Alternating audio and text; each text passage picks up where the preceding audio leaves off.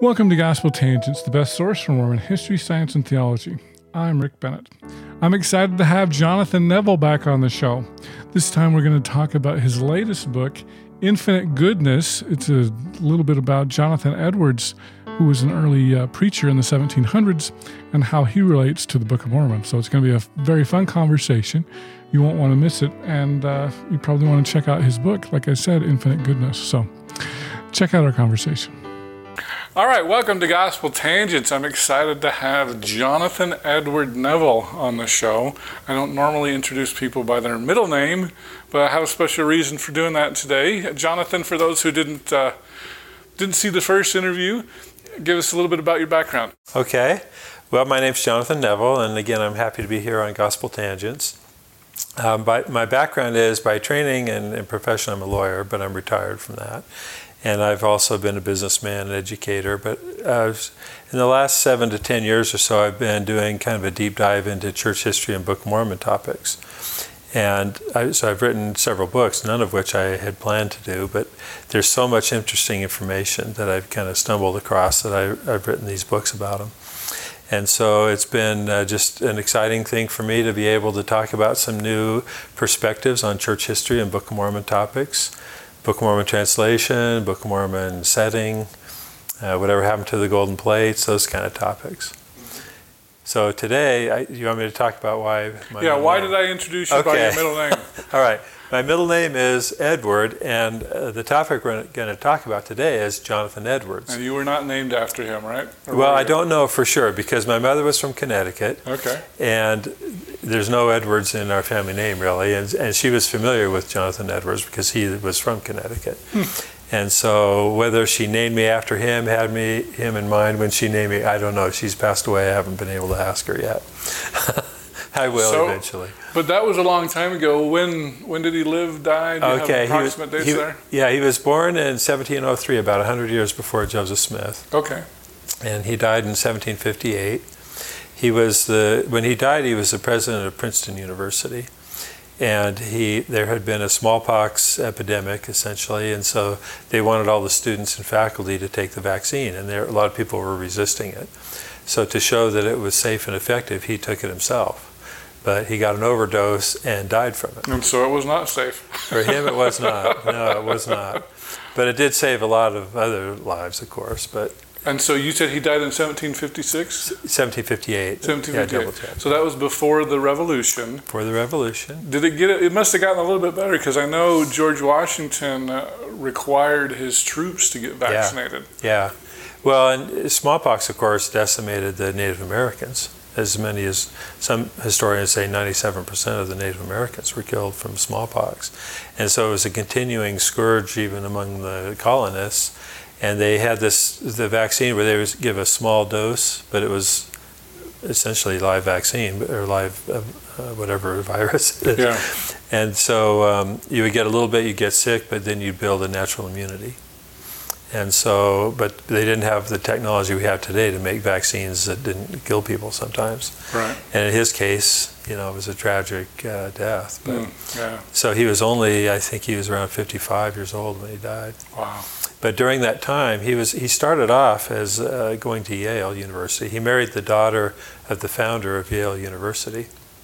And so the Yale-Princeton must have been quite the rivalry then. Well, Princeton, he didn't even want to go to Princeton. Oh, wow. And they prevailed on him. He was actually, at the time, a missionary and a minister to the Indians in western Massachusetts. And they wanted him to go and be the president at Princeton, and he didn't want to, but they finally talked him into going down to doing that. Because they're both Ivy League schools. Yeah. Well, I don't think the rivalry back then was like it is today. And in fact, he was the youngest commencement speaker ever at Harvard. Oh, wow. And that was a big deal at the time, because there was a Harvard-Yale rivalry, and the people at Harvard didn't want him to come, but he was so prolific and well-known, and some historians say that he had the highest IQ of any American born ever. And so they wanted him to come speak at Harvard, and they did. They managed to have that happen. But he was kind of the Billy Graham of his day? The Billy Graham, but also he was considered a superior intellect generally. He started off as a scientist. His first papers were naturalist papers that were published in the UK.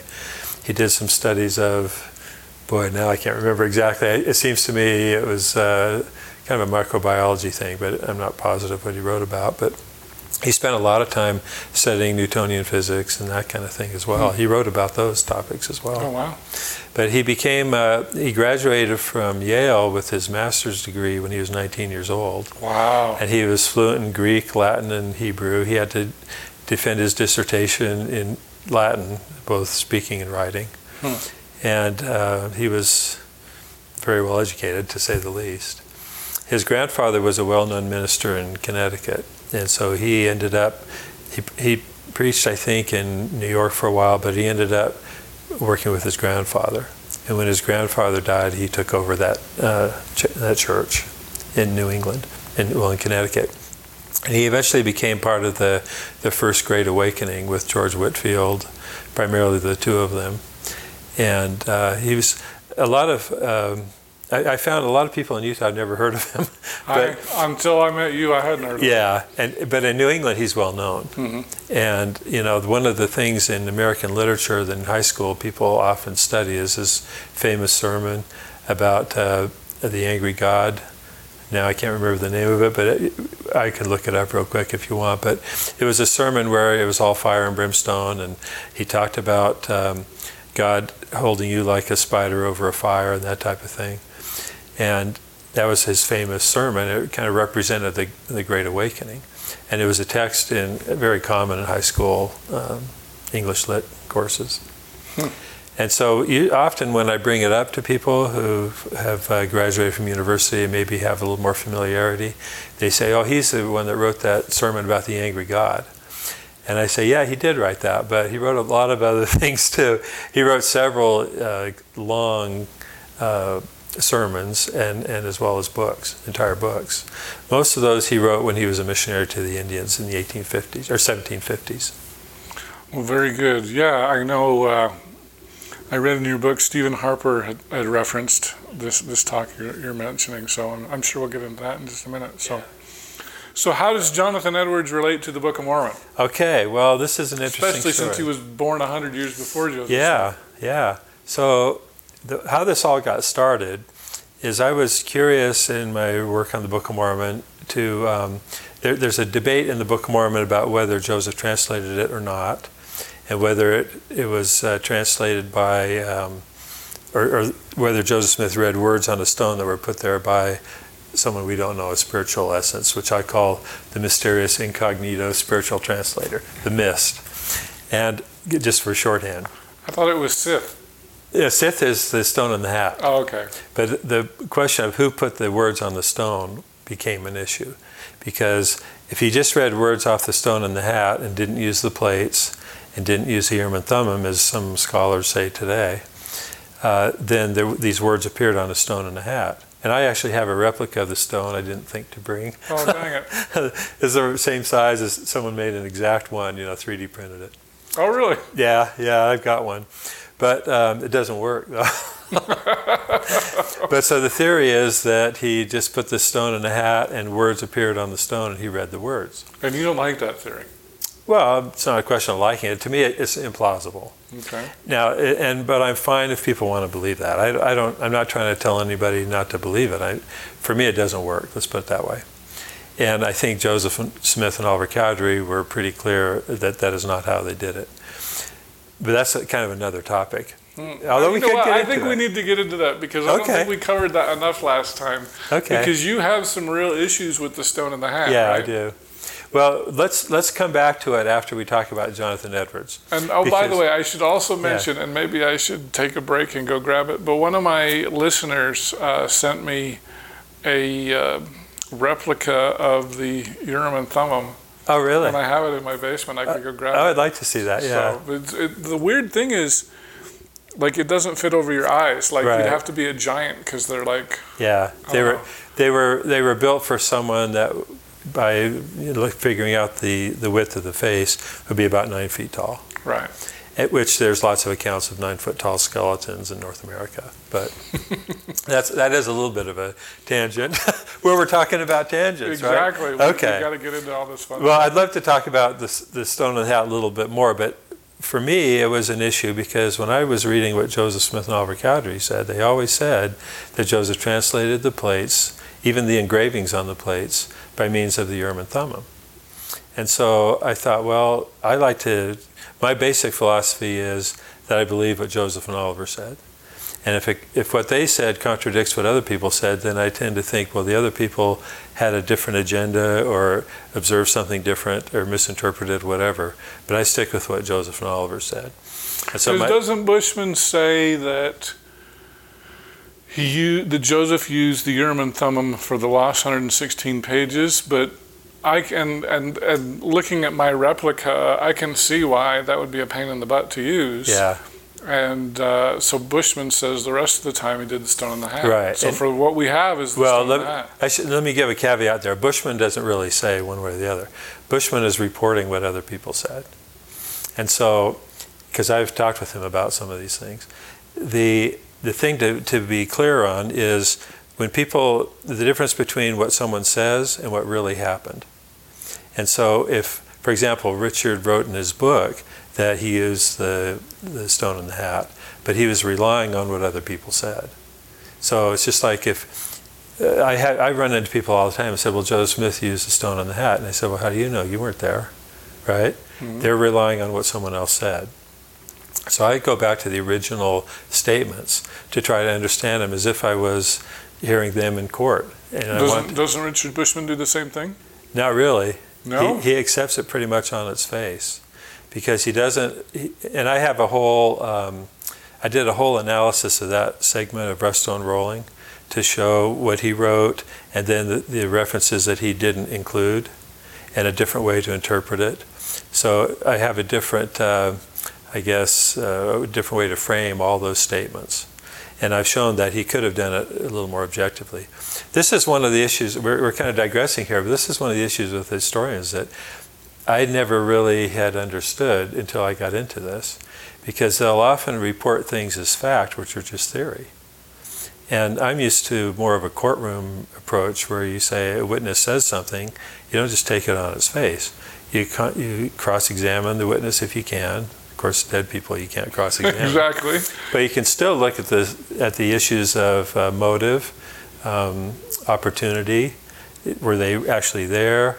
Did they report what they saw and add their own inferences to it, which happens all the time? I've given examples. For example, if there's a car accident, policeman comes up and says, well, what happened? And the guy says, well, this blue car ran the red light. And if you write that down, okay, that's a fact, right? But the lawyer would say, well, were you there when it happened? And he goes, yeah, I was there. Did you see it? Well, I didn't really see it, but I looked up when I heard the crash. And so he didn't really observe what he said he saw. He made an inference and reported it as a fact. And that happens all the time. That's why we have cross-examination. And so my own interpretation, and it's a long discussion to go through each of the witnesses, is that I think David Whitmer and Emma reported what they observed, and they inferred that it was a translation, but it wasn't.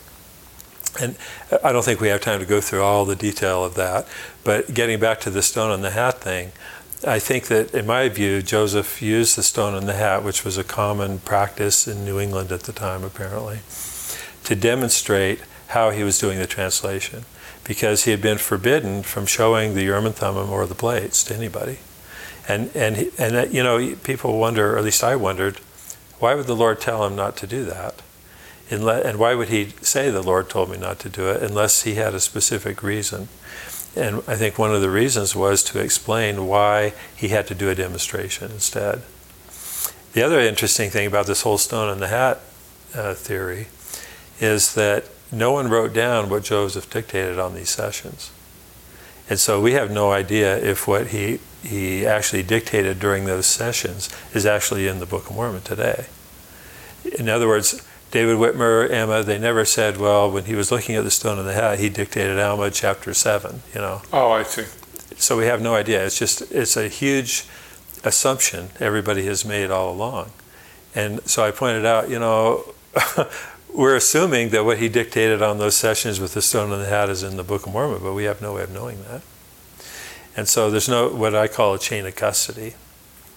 The other thing you mentioned is when Richard talked about in Rough Stone Rolling about the translation with the stone on the hat during the Book of Mormon we have today, and use the Urim and Thummim during the 116 pages. That comes partly from David Whitmer, who said that, and Emma said that. But the problem with both of that is we don't know for sure whether Emma was a scribe during the post 116 pages. I think she was for part of it. Oh, because have we found any of her handwriting? No. Oh, so why do you think she was then? Well, for a couple of reasons. One is that the printer said she was. Her handwriting's on the manuscript. David Whitmer said she was. On the printer's manuscript? Yeah, on the original manuscript. Oh. And then also, before Oliver Cowdery arrived, Joseph had been translating for about 4 months, I think it was. And we don't know because the whole book of Mosiah and the first few chapters of Alma are missing from the original manuscript, which would have been the part he was translating before Oliver Cowdery arrived. And that was because it was damaged when they put it in the cornerstone and water got in. Yeah. We only got like 28% of the original manuscript. Exactly. And unfortunately, all of the book of Mosiah and the first few chapters of Alma are missing. I don't remember exactly. It's like Alma chapter 6 or 7, something like that, is the first part of the original manuscript that we have today that was translated. Because remember, First Nephi through Words of Mormon was translated in Fayette. Right. So that was later. Yeah. So when I did this analysis... Well, let's make sure people are clear on that. So Joseph translated the Book of Lehi, which was covered the same time period as First Nephi through Mosiah chapter 2? Well, or chapter 1. That's an issue of whether we have our chapter 1 today is originally chapter 3. Yeah. Which is probably what it is. So it would have been through King Benjamin, let's say. Right. And so Joseph didn't retranslate that. He just started with what is our Mosiah chapter 1, but a lot of scholars think it's Mosiah chapter 3. Right. And then through the rest of the end of the Book of Mormon. And then after that was done, he went back and translated the small plates, which was 1st and 2nd Nephi, Jacob, and Words Omni and Enos. And, yeah. And then Words of Mormon, I guess. Yeah, at least part of the Words of Mormon. Yeah. So, and this, if we're going to talk about that a little bit, just to make sure people understand, he translated the abridged plates that he got from the stone box of Moroni in Harmony, Pennsylvania. And that was the Book of Lehi, as you mentioned, all the way through the title page. And he said the title page was on the last leaf of the plates. Then when he was in Fayette, he didn't translate anything from the abridged plates. He translated the original plates of Nephi, which was First Nephi through at least part of the Words of Mormon.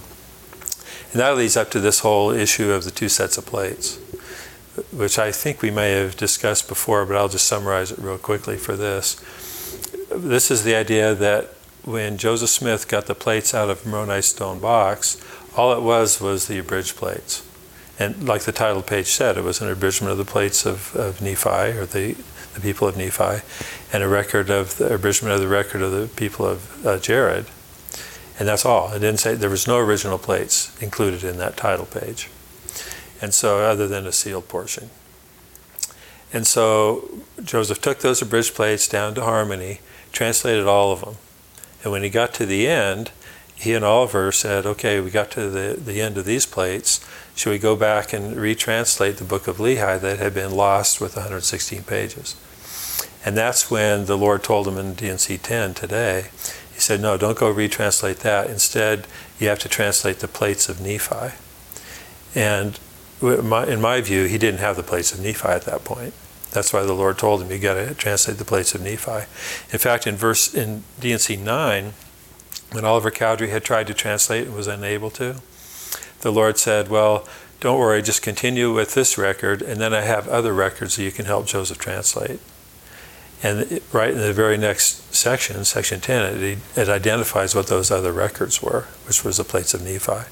So before Joseph left Harmony, he asked the Lord what to do with the plates, because he didn't want to haul them. and in case someone tried to steal him, like it happened when he went to Harmony the first time. And so the Lord said, well, give him to this messenger. And so he did. He gave the abridged plates to a messenger who he said later was one of the three Nephites. So he gave the abridged plates to this messenger. And then David Whitmer came down from Fayette to pick him and Oliver up to go back to the Whitmer farm up in Fayette. And on the way back, they passed this guy on the side of the road. And David Whitmer offered to give him a ride up to, well, first he said, hello, how you doing? It's hot today. They had a little conversation. And he said, would you like a ride? And the guy said, no, I'm going to Cumorah. And David Whitmer, remember, that was the first time he ever heard the word Cumorah, because he knew the area. He was a farmer in the area. He'd never heard of Cumorah before. And so the guy left, and he asked Joseph who that was. And he said, well, that was the messenger who had the plates. And he was one of the three Nephites. And so they continued on. They went up to Fayette, and then this same messenger who took the abridged plates back to the repository in Cumorah, and there he got the small plates of Nephi and brought those to Fayette. And that's why Joseph translated those plates in Fayette. And there's lots of reasons why this scenario is important. But relevant to what we're talking about today, it shows that Joseph was actually translating plates. He had to have the right plates to translate them. He wasn't just reading off a stone in the hat. And in fact, I remember I was at BYU Education Week one time, and we had I won't say who it is, but he was just talking about church history. And he said, well, Joseph never used the plates. They were under a cloth or out in the woods. He used a stone in the hat. And he said, but Joseph said something that we don't understand. He said that the title page was on the last leaf of the plates. And we have no idea how he knew that because he wasn't using the plates. And I thought, that's exactly backwards. I mean, And the thing is, in D&C 10, when the Lord tells Joseph to translate the engravings on the plates of Nephi, he didn't say, we're going to give you some different words to read on the stone, So the stone in the hat doesn't fit any of the scriptural narrative at all. Joseph and Oliver never said anything about using a stone, a seer stone that he found in a well to translate the Book of Mormon.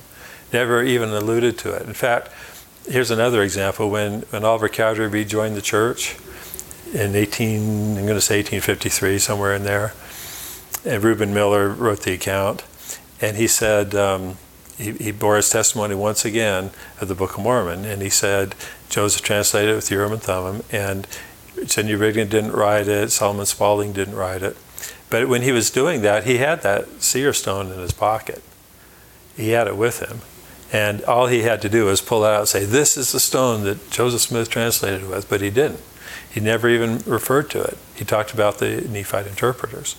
So this whole idea of the stone in the hat thing, to me, doesn't make any sense, and it contradicts the narrative. It actually was first published in a fairly comprehensive form in the anti-Mormon book called Mormonism Unveiled, 1834. E.D. Howe. E.D. Howe's book. And he talked about the stone on the hat as a scenario and kind of ridiculed it. And so now I read it in the scholarly works among some of our leading LDS scholars, and it's just, okay, if you can believe that if you want, but it doesn't make sense to me. So what this all led to was, I wanted to know if Joseph Smith, well, let me back up. And there's another strain of thought that Joseph Smith could not have translated the Book of Mormon himself because of the vocabulary. Oh, yeah, Brian Hales. Brian Hales, but also, there's a few others, where they said, okay, the biblical stuff we can kind of understand, because he said he studied the Bible, right? But I made a list of 700 words that are not in the Bible that are in the Book of Mormon, and some of them are pretty elaborate, sophisticated terminology. I think Brian's done the same. Yeah, he has. And so Brian's is more of a stone in the hat type guy, though, as I recall. Definitely. So he thinks that those words must have appeared on the stone. Since I don't find that even credible or plausible, I thought, well, there had to be a way for Joseph to acquire that lexicon before he translated the Book of Mormon. But either way, even if you believe it in the Urim and Thummim, don't you imagine that the words appeared on the two crystals in the Urim and Thummim? No, what I think happened, and this is a topic of another new book that's coming out soon. Preview, huh? A little preview. And what my co-author and I think happened is the Urim and Thummim would have given him like a literal definition. For example, when they did the Rosetta Stone, and they were trying to create the two forms of Egyptian and the Greek, you can go on the website and see what the literal translation of the words are, but in English, it doesn't make sense. You have to reformulate it and convert it into grammar that we can understand. Plus, you have a word that has, an ancient word that has multiple meanings in English. So you have to choose among those. We do that today. When I lived in China, we would go up to a Chinese sign and put our little phone on, and it would give us the English interpretation, but it would flip around and have multiple words for one Chinese symbol. And that's what I think the Urim and Thummim would do. And it would give Joseph sort of a literal translation of, well, he said, the first thing he did after he got the plates and went down to Harmony, he copied the characters, right? And he translated the characters. So he was translating these characters by means of the Urim and Thummim, he said. And so the Urim and Thummim was giving him kind of a glossary or a dictionary, let's say, but it wasn't really conveying a meaning that made sense to Joseph's peers. So he had to actually translate the characters into his own English, using his own lexicon, as the D&C 1 says, after the manner of his language. And that's what I think he did. So I guess we're digressing a little from Jonathan Edwards, but in my view, Joseph Smith was prepared from a young age to become the prophet and translator. And that's why he had the leg surgery. I don't know if we've talked about this before. A little bit, but let's do it again. Okay. So because you got some big issues with Brian Hales, and I love talking about different perspectives. Yeah, sure. So come to think of it, I haven't really ever directly engaged Brian Hales on this topic. We've talked about other things, but anyway, so when he had the leg surgery, lots of people were getting sick. Other members of his family were getting sick, but he's the one that got the leg infection, and it was a life-threatening situation. And he ended up having the famous leg surgery. Everybody talks about it because he refused to drink alcohol, right? Right. But to me, that was a very minor tangent, let's say. The real reason for that leg surgery was to incapacitate Joseph Smith at a young age, to give him kind of this near-death experience. So that's when he became a religious seeker more than the rest of his family. But also it incapacitated him for several years. He couldn't work on the farm. His parents had to carry him around. Even when they moved to Palmyra, he was still on crutches. So he had that period of time to really ponder, become a religious seeker, and start reading Christian literature. And one of the things that I came across in this process, his uncle Jesse took him to the coast down in Massachusetts near their ancestral family home. This is while he's still injured? Yeah, right, shortly after the surgery. So that, because they felt like if you're near the coast, it's more healing. And so, which it is. That's why a lot of people come to my house up in Oregon. We have a lot of people who've retired there because of that idea that the seacoast is more healthy. And I certainly feel like it is. That's another tangent. We can have a lot of tangents here. It's an appropriately named show. I know, it's awesome. I love it. But anyway, so his uncle Jesse took him down there. And Jesse became famous later because Joseph wrote him a letter about the restoration. And Jesse said, this is before Joseph had translated the Book of Mormon, about that time frame. As I recall, it was, I don't remember the date of it now, but it was around that early time period. And Jesse made the comment that it sounded like it was written by a prophet, this letter that Joseph wrote. When Emma said supposedly he couldn't even write a well-worded letter, right, which was a kind of a ridiculous apologetic thing that she said. And there's other reasons why I say that, but one of the ones was he wrote to his uncle Jesse. And Jesse completely rejected this restoration because he was a very strict Christian. I don't know if he's a minister, but so the point is, when he took Joseph Smith down to Massachusetts, I was researching, well, what would a boy Joseph's age read in Massachusetts? And I came across these 4 sermons for young men written by a minister. His last name was Dean. And I read through those, and there's a lot of this non-biblical Book of Mormon language in those sermons. And they kind of come out. I don't have time to give examples, but it gave me the idea, well, maybe Joseph was being educated by the Lord through Jesse and other people in how to articulate this ancient Nephite record in modern Christian terminology. And so then I started thinking, well, I made this list of 700 words, right?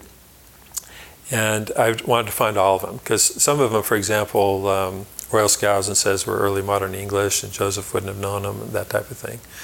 So that was on my mind too.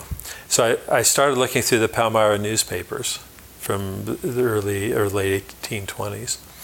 And sure enough, there was a lot of terminology in there. On my list of 700 words, I found maybe, let's say, 25 or 30, something like that. Okay, I just want to make sure our time period's right. Joseph was born in 1805? 1805. And he had his leg surgery. How old was he? He was around 6 or 7. So 1811? 1811, roughly, yeah. Okay.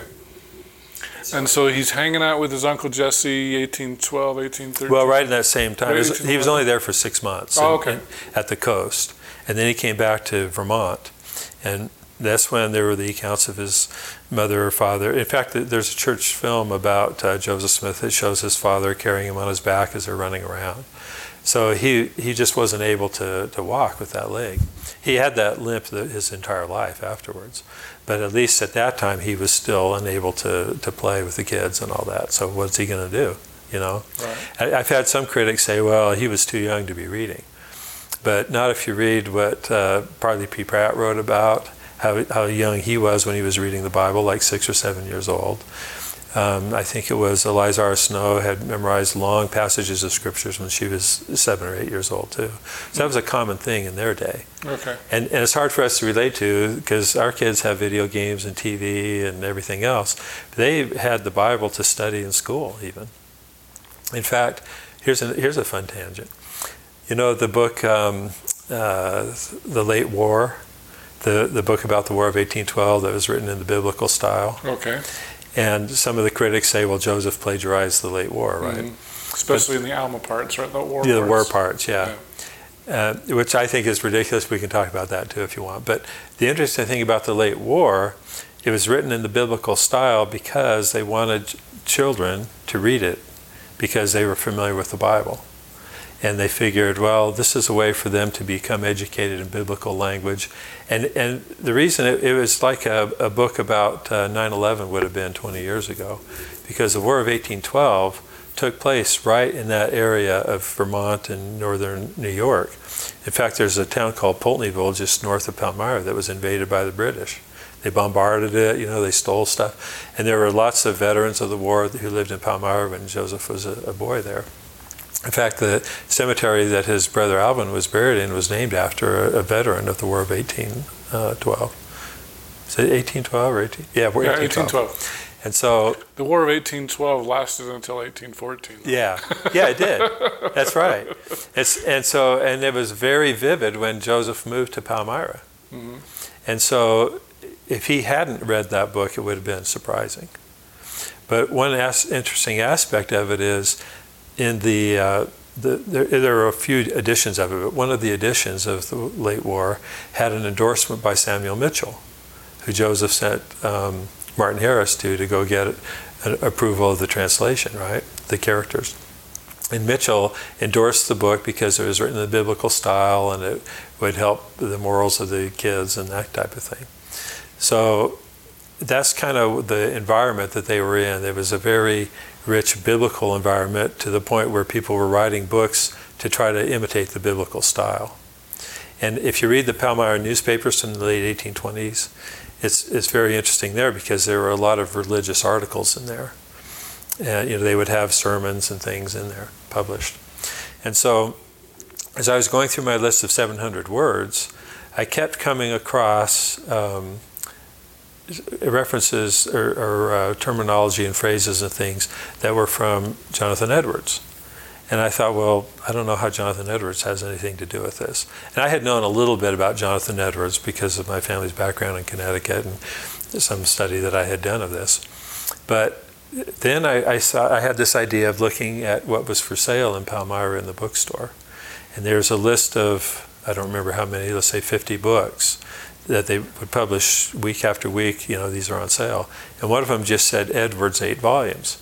And I had never connected that to Jonathan Edwards until I kept accumulating these references to Edwardsian terminology. And then I said, wait a minute, that might have been Jonathan Edwards.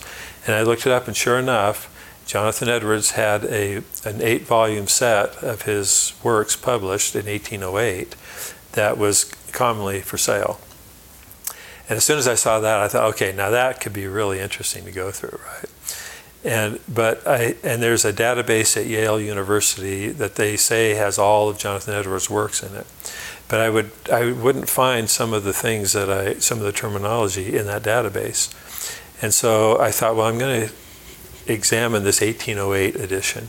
And so I went on eBay and I bought an original 1808 set of the 8 volumes. But that was pricey. Well, pricey. It was like $1,000 or something. Oh my gosh. That doesn't seem that pricey to me.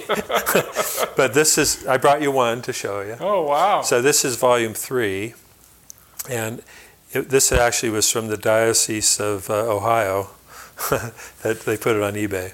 But I got these original 1808 books. It says the works of President Edwards. Yeah. And it says the President Edwards, again, because he was president of Princeton University. Wow.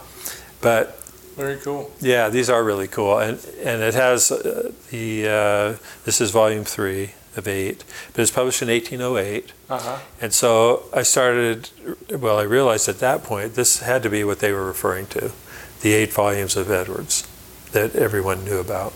Very commonly known Jonathan Edwards was. And the reason I got these is I found that, I've always found that there's databases, like I could find this on Amazon. They had the 1808, someone digitized it, and I bought an Amazon version on the Kindle. But I found it's easier to search. It's easier to search, but it also has errors. Every single digitized database I've looked at has errors in it, transcription errors. And I found a few in this Amazon version of this. So I always go back to... Don't they use OCR for those? They use OCR, but it still makes mistakes. Yeah, okay, that makes sense. And it's surprising, you would think. But, this is an old type font, maybe it's hard for OCR to get. It's close to perfect, but every so often there will be some small variations. Plus, I found as I was reading in these, I haven't read all of them and all 8 volumes, but I read quite a bit of it. And it's very interesting because there's, you can see the relation. For example, one of the sermons we might talk about is men are naturally God's enemies. And the natural man is an enemy to God? Yeah, that's all in here. But the sermon right before that is about the trials of Joseph. And I thought, well, that's interesting. Joseph of Egypt? Joseph of Egypt. And so I read through that, and it has a lot of Book of Mormon terminology in that sermon as well. So I can see how, I haven't taken the time to do this because I'm hoping that some energetic young scholar will do this so I can get back to my artwork. But I don't think Joseph sat and read all 8 volumes of this, but I do think he read lots of it. And there's a proximity of the sermons in here that is interesting, because some of them sound very much like the Book of Mormon.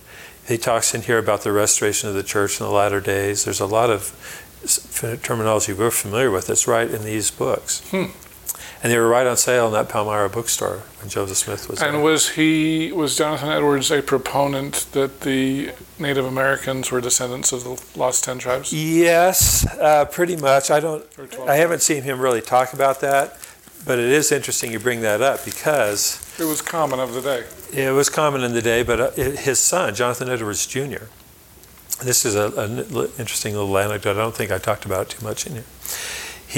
Jonathan Edwards wanted him to learn the Native American languages. And so he sent him downriver, up the Susquehanna River kind of, to live with the Indians for a while. He had, actually, I should back up. When Edwards was a missionary to the Indians, he was living in their village. And his children became friends with the Indians, went to school with them and stuff.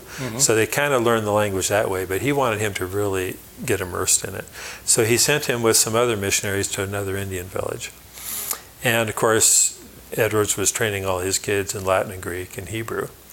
And his son wrote a small book about how Hebrew the Indian languages were based on Hebrew. And he found all these connections between the Indian languages that he was learning and living among and the Hebrew. And he sent it to George Washington. And George Washington, Jonathan Edwards Jr. did, sent it to George Washington. And George Washington wrote back and said, well, this is very interesting, but I'm not a linguist. But I know this guy in Germany who's a linguist that would be very interested in this. You ought to write to him. And so there was a whole effort to connect the languages of the Native Americans with Hebrew, as well as their customs. So they, I don't remember. These are Indians in Pennsylvania at the time, right? Western so Massachusetts. Would they be Iroquois? Well, it was Western Massachusetts primarily. Okay. Yeah, there were several tribes. I'm trying to remember. There's a long name for one of the tribes that I don't have off the top of my head. I'd have to look it up. I'm thinking Mohawks or Mohicans were in that area. Well, those 7 nations, yeah, there were those among those. The specific tribes that he went to, I don't remember. I'd have to look into that. Mm-hmm. I could look into it pretty easily. It's right here, but it's something that your listeners can research. Or we could put it in the notes or something, But it is an interesting little thing. Now, of course, some modern scholars say, well, he didn't really understand Hebrew well enough to make that connection or whatever. But the point is that Jonathan Edwards' son made a direct connection between the Indian languages that he thought were based on Hebrew because of these connections. And, I'm not a linguist, I can't say. But. I need to get Brian Stubbs on. He's I know. Got said that there's some Hebrew ties with Uto-Aztecan, right. But that's like Ute, Paiute, kind of southwest United States, so it's very different from the Northeast. Oh, he's done the work on the Northeastern Indians too. Has? He just hasn't published it yet. Oh. I've talked to him about that. He has some really interesting work on that. So Brian lives in like the Four Corners area. I know. I hate Zoom interviews, but I may have to. Yeah, and it'd be interesting to talk to him about that. I don't know if he's looked into what Jonathan Edwards Jr. wrote, but it is an interesting book. Mm-hmm. But that gives you kind of a flavor of how they were seeing those connections. I don't remember if. So can you tell us this?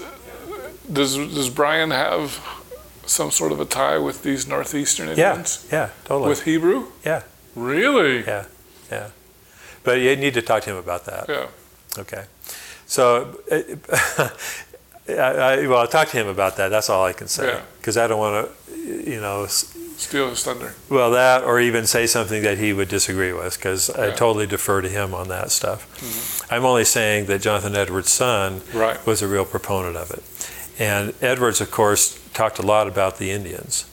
And there was a famous missionary to the Indians named David Brainerd, who was I think he was a graduate of Yale. He might have got kicked out of Yale, but he was a little bit iconoclastic. But he went up to live with the Indians and kind of become like them. And he lived with them for a long time. And he wrote his journal was fairly extensive. And then he came to visit the Edwards family and stayed with them for a few months, and he ended up dying there. And when he did, he gave his journals to Jonathan Edwards to kind of have or keep, and Edwards published those. He edited them, added some commentary, and published them, and they were Edwards' best-known work. It became kind of a missionary manual for Christian missionaries for 100 years or so. And it was published, I think, in the 1740s, 1750s, somewhere in there. And it's fascinating to read through that. I have that on my Kindle as well. And it's not part of the 8 volumes. The 8 volumes have some references to it. So it's a separate volume, and I haven't found that was being sold in the bookstore. But it was so common. It was a widely held book by Christian missionaries. So I'm pretty convinced that Joseph read that too, or at least part of it. But it talked about his labor with the missionary, or his missionary labor with the Indians. And that's one I highly recommend. People have asked me, why don't you do a book on Jonathan Edwards for LDS people? And I thought, okay. Well, that's what Infinite Goodness is all about. Well, it's a little bit of an introduction to it. Okay. And there's so much more. I have my database of the links between Edwards and Joseph Smith is as long as this. But it's a whole separate thing. I just have a few allusions to it in here. So, and there's a lot to it. Well, in this whole process, so I'd been working on this for, let's say, 2 years, something like that. And I was telling a few people that I knew about it. And they said, "Oh, you've got to write about this. You've got to publish this book." And the problem I had was threefold. One's time, but two was I just kept coming across more and more and more. And I felt like it's like when I used to make movies. You know, a movie is never finished because you can always tweak it. And I felt like in a movie situation, you have a deadline. You say, "Okay, that's it," even though it's not perfect, right? And that's kind of how I do my books too. I could spend another year on them to make them all perfect, but I want to get them out there because I want people to learn about these new perspectives and just consider them. Hopefully, do more research on it. And so I had that problem of it never ending. In fact, in the last 2 weeks, I found even more Edwards allusions in the Book of Mormon, and it extends beyond the Book of Mormon to the Doctrine and Covenants, Pearl of Great Price, and Joseph's private writings as well, and his sermons. And so that's a never-ending thing that I finally had to say, okay, at this point, I'm going to do the book. But the third one was I knew I'd have a ton of resistance to this because there was the stone in the hat people, of course, say there's no way Joseph could have done all this. He was a blank slate. The Lord just wrote on it and told him what to say, right? Which I don't agree with, but let's talk about tight versus loose translation. So tight is the words appeared on the stone or the Urim and Thummim, whatever it is, right. And Joseph just wrote or just read them. Right. Whereas loose translation is Joseph used his own vocabulary to figure out certain things. Yeah, and there's also another distinction, and that is that Joseph said that the title page was a literal translation. They didn't say that about the rest of the book. And so when they talk about tight and loose, I think there's a range within the text as well. Some of it I think is more literal, like the title page, and some of it is more kind of like Blake Ostler talked about the expansion of the text. For example, I don't think King Benjamin used the words, "the natural man is an enemy to God." I think he expressed that concept. And Joseph translated that into saying a natural man is an enemy to God because it was an allusion actually to Jonathan Edwards. And that's what Jonathan Edwards said. Yeah.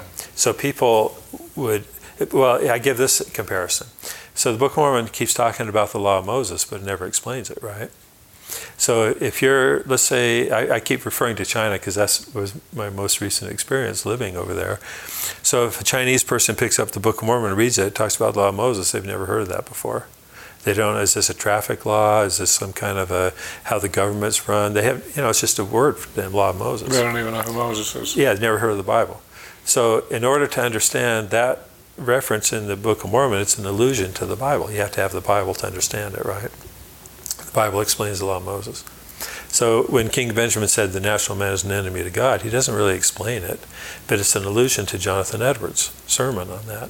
He gave that, I put the whole sermon in the book because I wanted people to see how rich of an allusion that is.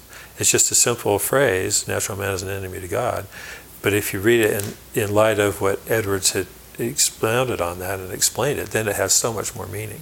Now, what was Edwards' background? Was he Presbyterian? Well, some people say he was Calvinist, but he later said, well, don't hold me to anything John Calvin said, He was kind of his own person, really. So he was not Catholic. He didn't like the Catholics, of course. Nobody in that part of New England did, And they had... he had his own church, his own kind of denomination. This Great Awakening was just a revivalist kind of a thing, trying to get everybody to return to God.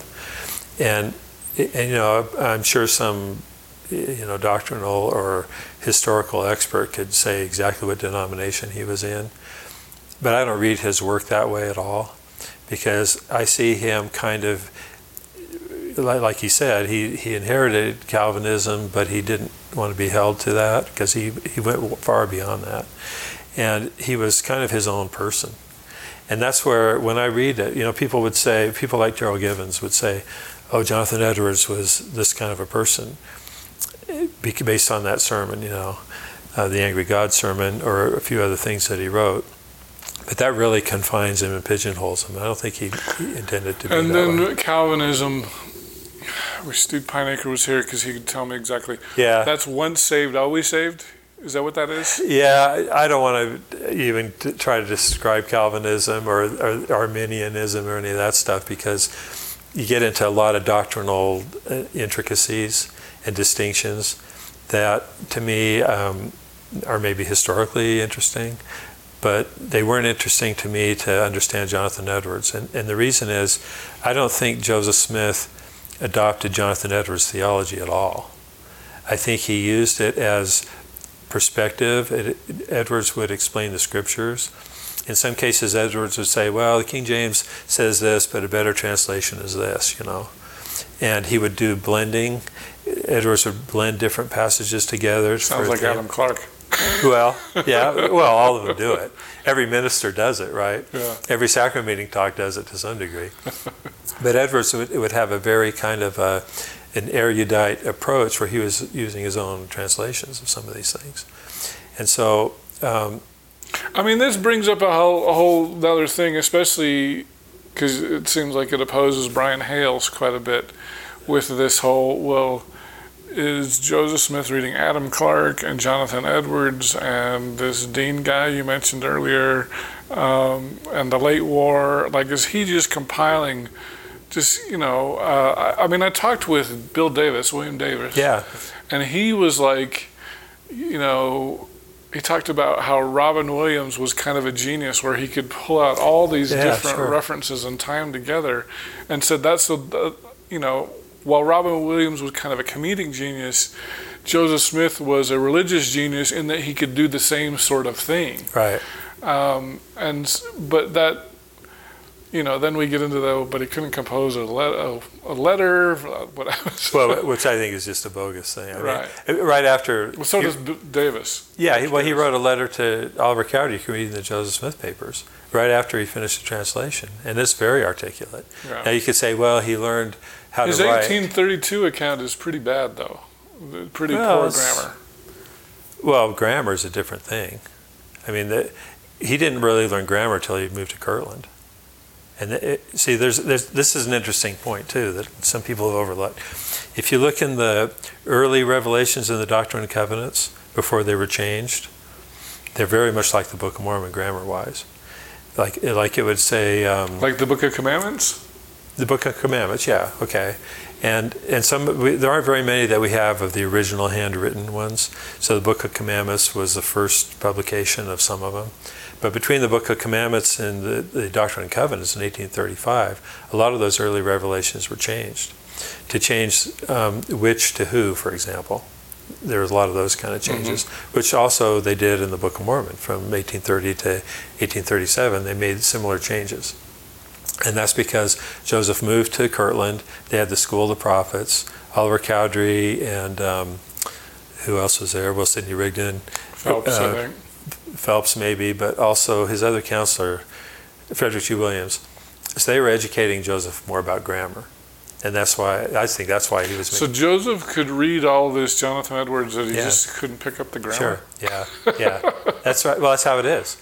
I've had this... I have a friend who's an English professor at the U, and she says reading and writing are completely separate disciplines. And they teach them separately, right? But even the way your mind works is completely separate. You can read all kinds of things, but you can't write unless you learn to write. And it doesn't transfer. To some degree, obviously it does a little bit. But you can read Jonathan Edwards or the New York Times or whatever. It doesn't mean you can write a coherent letter. Although in this case, Joseph could write a coherent letter. But it doesn't mean you're going to have all the perfect grammar that you had in the published material.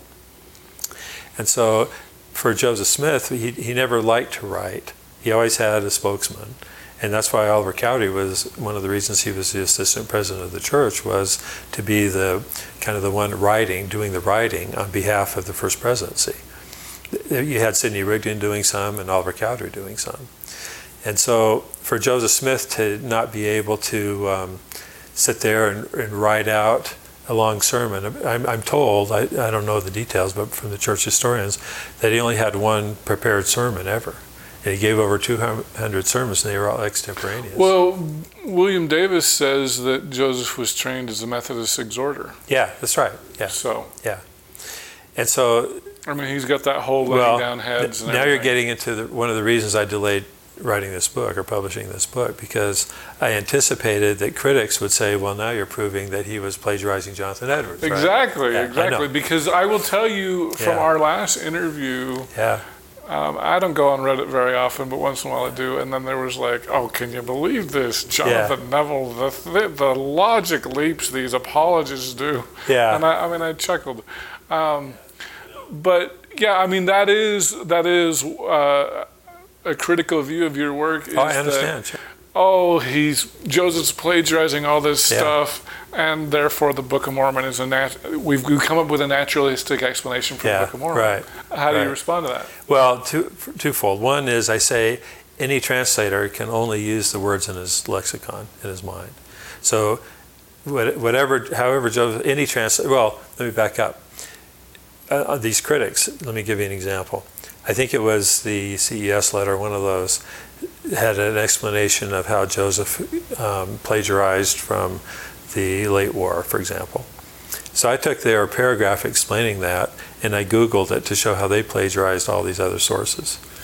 And the reason is, the fallacy of the plagiarism argument is it's a common language. You can't have a common language without borrowing from other sources you're familiar with. But this gets back to the lexicon of the translator. A translator can't write or say anything that he doesn't already know. I've translated things into French and back, and I can't use a French word that I don't know, right?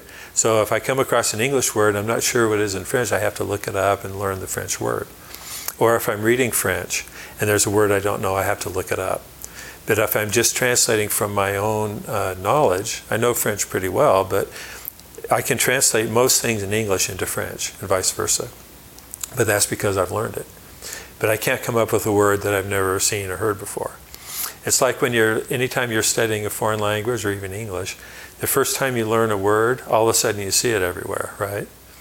And that's how the nature of language in our lexicons work. Or you buy a new car and then you see that car. Yeah, exactly.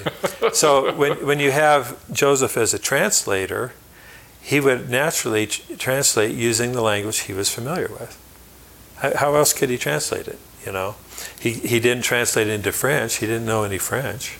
He didn't translate it into Hebrew. He translated it into English. Mm-hmm. And so the question all along has been, well, did Joseph know this terminology well enough to translate the Book of Mormon? And what I'm saying is, yes, he did. And he was prepared from a young age to do precisely that. Now, William, what was his last name again on the vision? Davis. William Davis. He thinks Joseph composed it, right? Based on the headlines or the mnemonic devices. Mm-hmm. And I understand that that's a perspective. I mean, Bill, the one thing about William Davis is he says you don't have to not have faith. Right.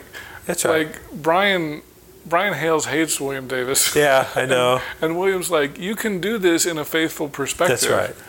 But most people who read William Davis don't read it from a faithful perspective. They read it from a naturalistic perspective, and this is how Joseph did it. Yeah, well, you know what's hilarious to me about that debate? To me, the stone in the hat and William Davis is the same thing. There's no difference. What do you mean? Because if Joseph read these words off a stone, then they were provided there by someone else, right? If Joseph composed it or kind of recited it, performed it the way William Davis says, then the words weren't part from an ancient text either. In other words, the stone in the hat doesn't come from an ancient text. It comes from this mist, this mysterious, incognito, spiritual, supernatural translator. It isn't from the text. And William Davis' approach is it's not from the text. But it could be based on faith or inspiration even. So I think they're saying the same thing. They're just saying, William Davis is saying that it was in Joseph's mind. The Sith people are saying it was on the stone. Well, and the other thing, because in a lot of ways, you and William Davis are very similar in the fact that Williams says that Joseph was a lot more educated than people give him credit for, and you're saying the same thing. Yeah, I agree with that. And he was trained as a Methodist exhorter, Yeah. probably studied Jonathan Edwards as well as whoever else were the big people of the day. But there's a fundamental difference between me and William Davis. Okay. Or me and the Sith guys, what I call the Sith sayers. And that is that I think Joseph was translating the plates. I don't think he was imagining it or reading it off a stone. I think he had the plates in front of him. He would translate to the bottom of the plate, turn the plate, translate to the bottom of the plate. And that's one of the reasons, for example... They weren't under a cloth? No. Not when he was translating. He would keep them under a cloth because he wasn't allowed to show them to people. But not when he was translating. And this gets back to this issue of the evidence of the stone in the hat. But let's come back to that. But I want to make sure this distinction is clear. Okay. Because I think Joseph Smith had to have the plates when he was translating the plates.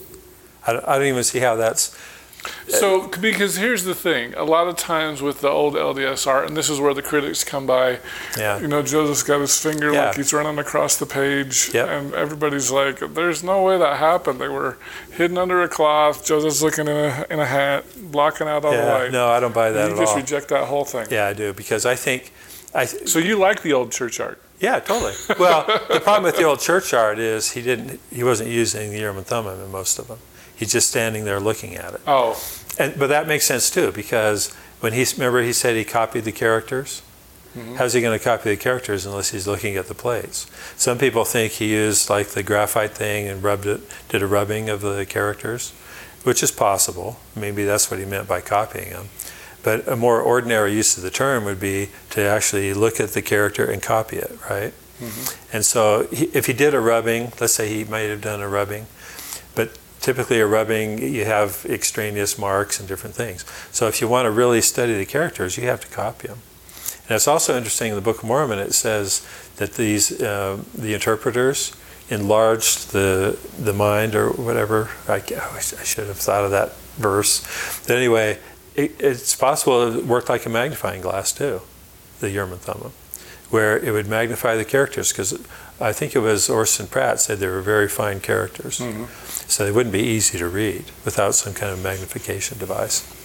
But I think Joseph Smith actually sat down behind a curtain with Martin Harris on the other side, or Emma or Oliver Cowdery, until Oliver Cowdery was allowed to translate. That would have changed it. But and actually was going through the characters, because he had learned the characters.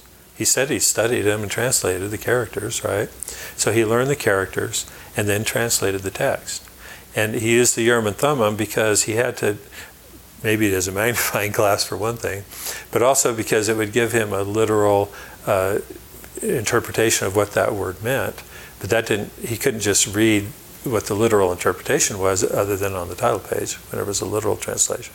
But the rest of it, he had to kind of adapt to our modern Christian, or 1800s Christian terminology, so that people could understand what it was saying.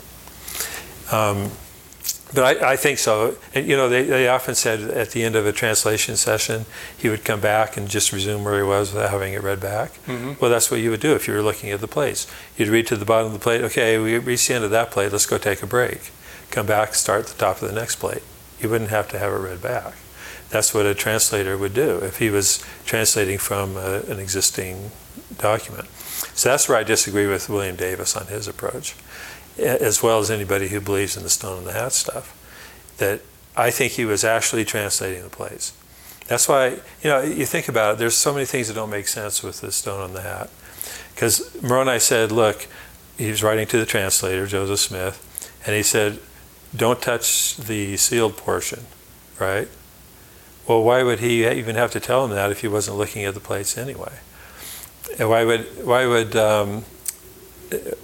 Moroni have to warn him not to open the seal if he wasn't looking at the plates? He should have said, don't let the stone read the sealed portion, It just doesn't make sense. The other thing is, when the Lord said you have to translate the engravings on the plates of Nephi, what kind of a commandment is that? He didn't know what place he was reading according to the Sith sayers. He was just reading these words off the stone. So why would the Lord say, you have to translate these other plates? The stone would just tell him what to say.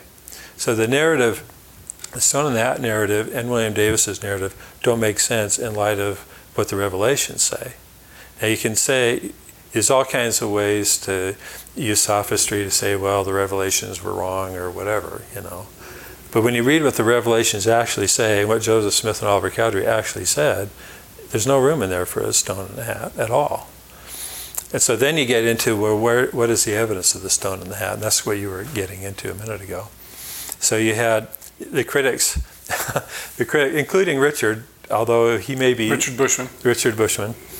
You know, he was relying on what David Whitmer primarily, and to some degree maybe Emma, although Emma's testimony is kind of self-contradictory and dubious to begin with, which we could get into if you want to talk about that. But primarily David Whitmer is the one who was talking about the stone in the hat over his long course starting in the late 1870s, early 1870s, I guess, for the next 10 or 15 years or so. And addressed to all believers, is that the Addressed to all believers. That was one of his final publications. Mm-hmm. But he was talking about the stone in the hat experience. There's no doubt about it. And what I pointed out... Didn't he have his own stone? A lot of them did, yeah. I don't know if he ever claimed to translate anything with it. I don't think he did. But as I pointed out, Joseph gave that stone to Oliver Cowdery.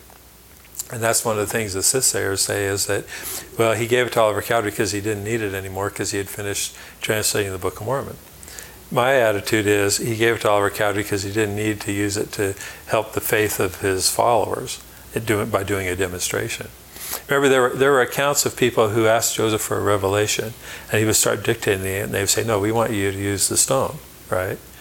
So the stone was like a talisman or something that they needed to have faith in, because they believed that these seer stones were important to receive revelation, where Joseph didn't need them. He knew he didn't need them, but he used it anyway to kind of help the faith of the people he was giving revelations to. I think it was even his brother asked him to use a seer stone on one occasion. Well, didn't Hiram ask him to use it for the polygamy revelation? Yeah, that's the one I meant. Because Joseph said he knew it by heart, he could recite it any time. And Hiram said, no, use the seer stone. Well, so Joseph said, okay, I'll read it off that if you want. But he didn't need to because he knew it by heart. And there's a very interesting article that may or may not get published. I didn't write it.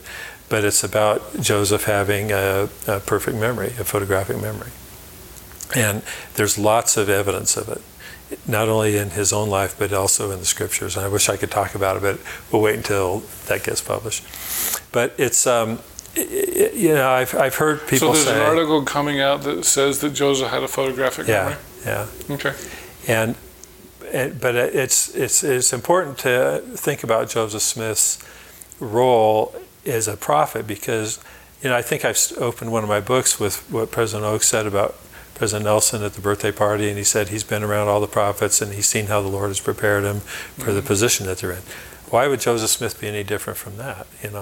If the Lord knew he was going to be a translator of the Book of Mormon, as well as a receiver of revelations, why wouldn't the Lord prepare him to do that by giving him the education that he needed? Not a formal school education, but by reading the scriptures, the Bible, as well as the Christian writings that were in his area. But anyway, getting back to the premise for this whole thing, I knew that was going to be an objection to this book, which I thought, well, why hassle it? I'll just keep this to myself and love the Book of Mormon. I hope you enjoyed our conversation with Jonathan Neville. In our next conversation, we're going to continue to talk more about his book, Infinite Goodness, and we're going to find out why he wrote the book. And this is one of my key reasons for publishing this book. The Jonathan Edwards connection puts the Book of Mormon squarely in Christian tradition. It's part of Christianity, because for the most part, evangelicals and maybe even Catholics, probably not Catholics, but the non-Catholic Christians look to Jonathan Edwards as one of the great spiritual leaders, right? If you like what we're doing here on Gospel Tangents, please become a paid subscriber at gospeltangents.com or patreon.com/gospeltangents. We've got full transcripts on our website at gospeltangents.com, and if you'd like to check out some of our other conversations, click over here. Thanks.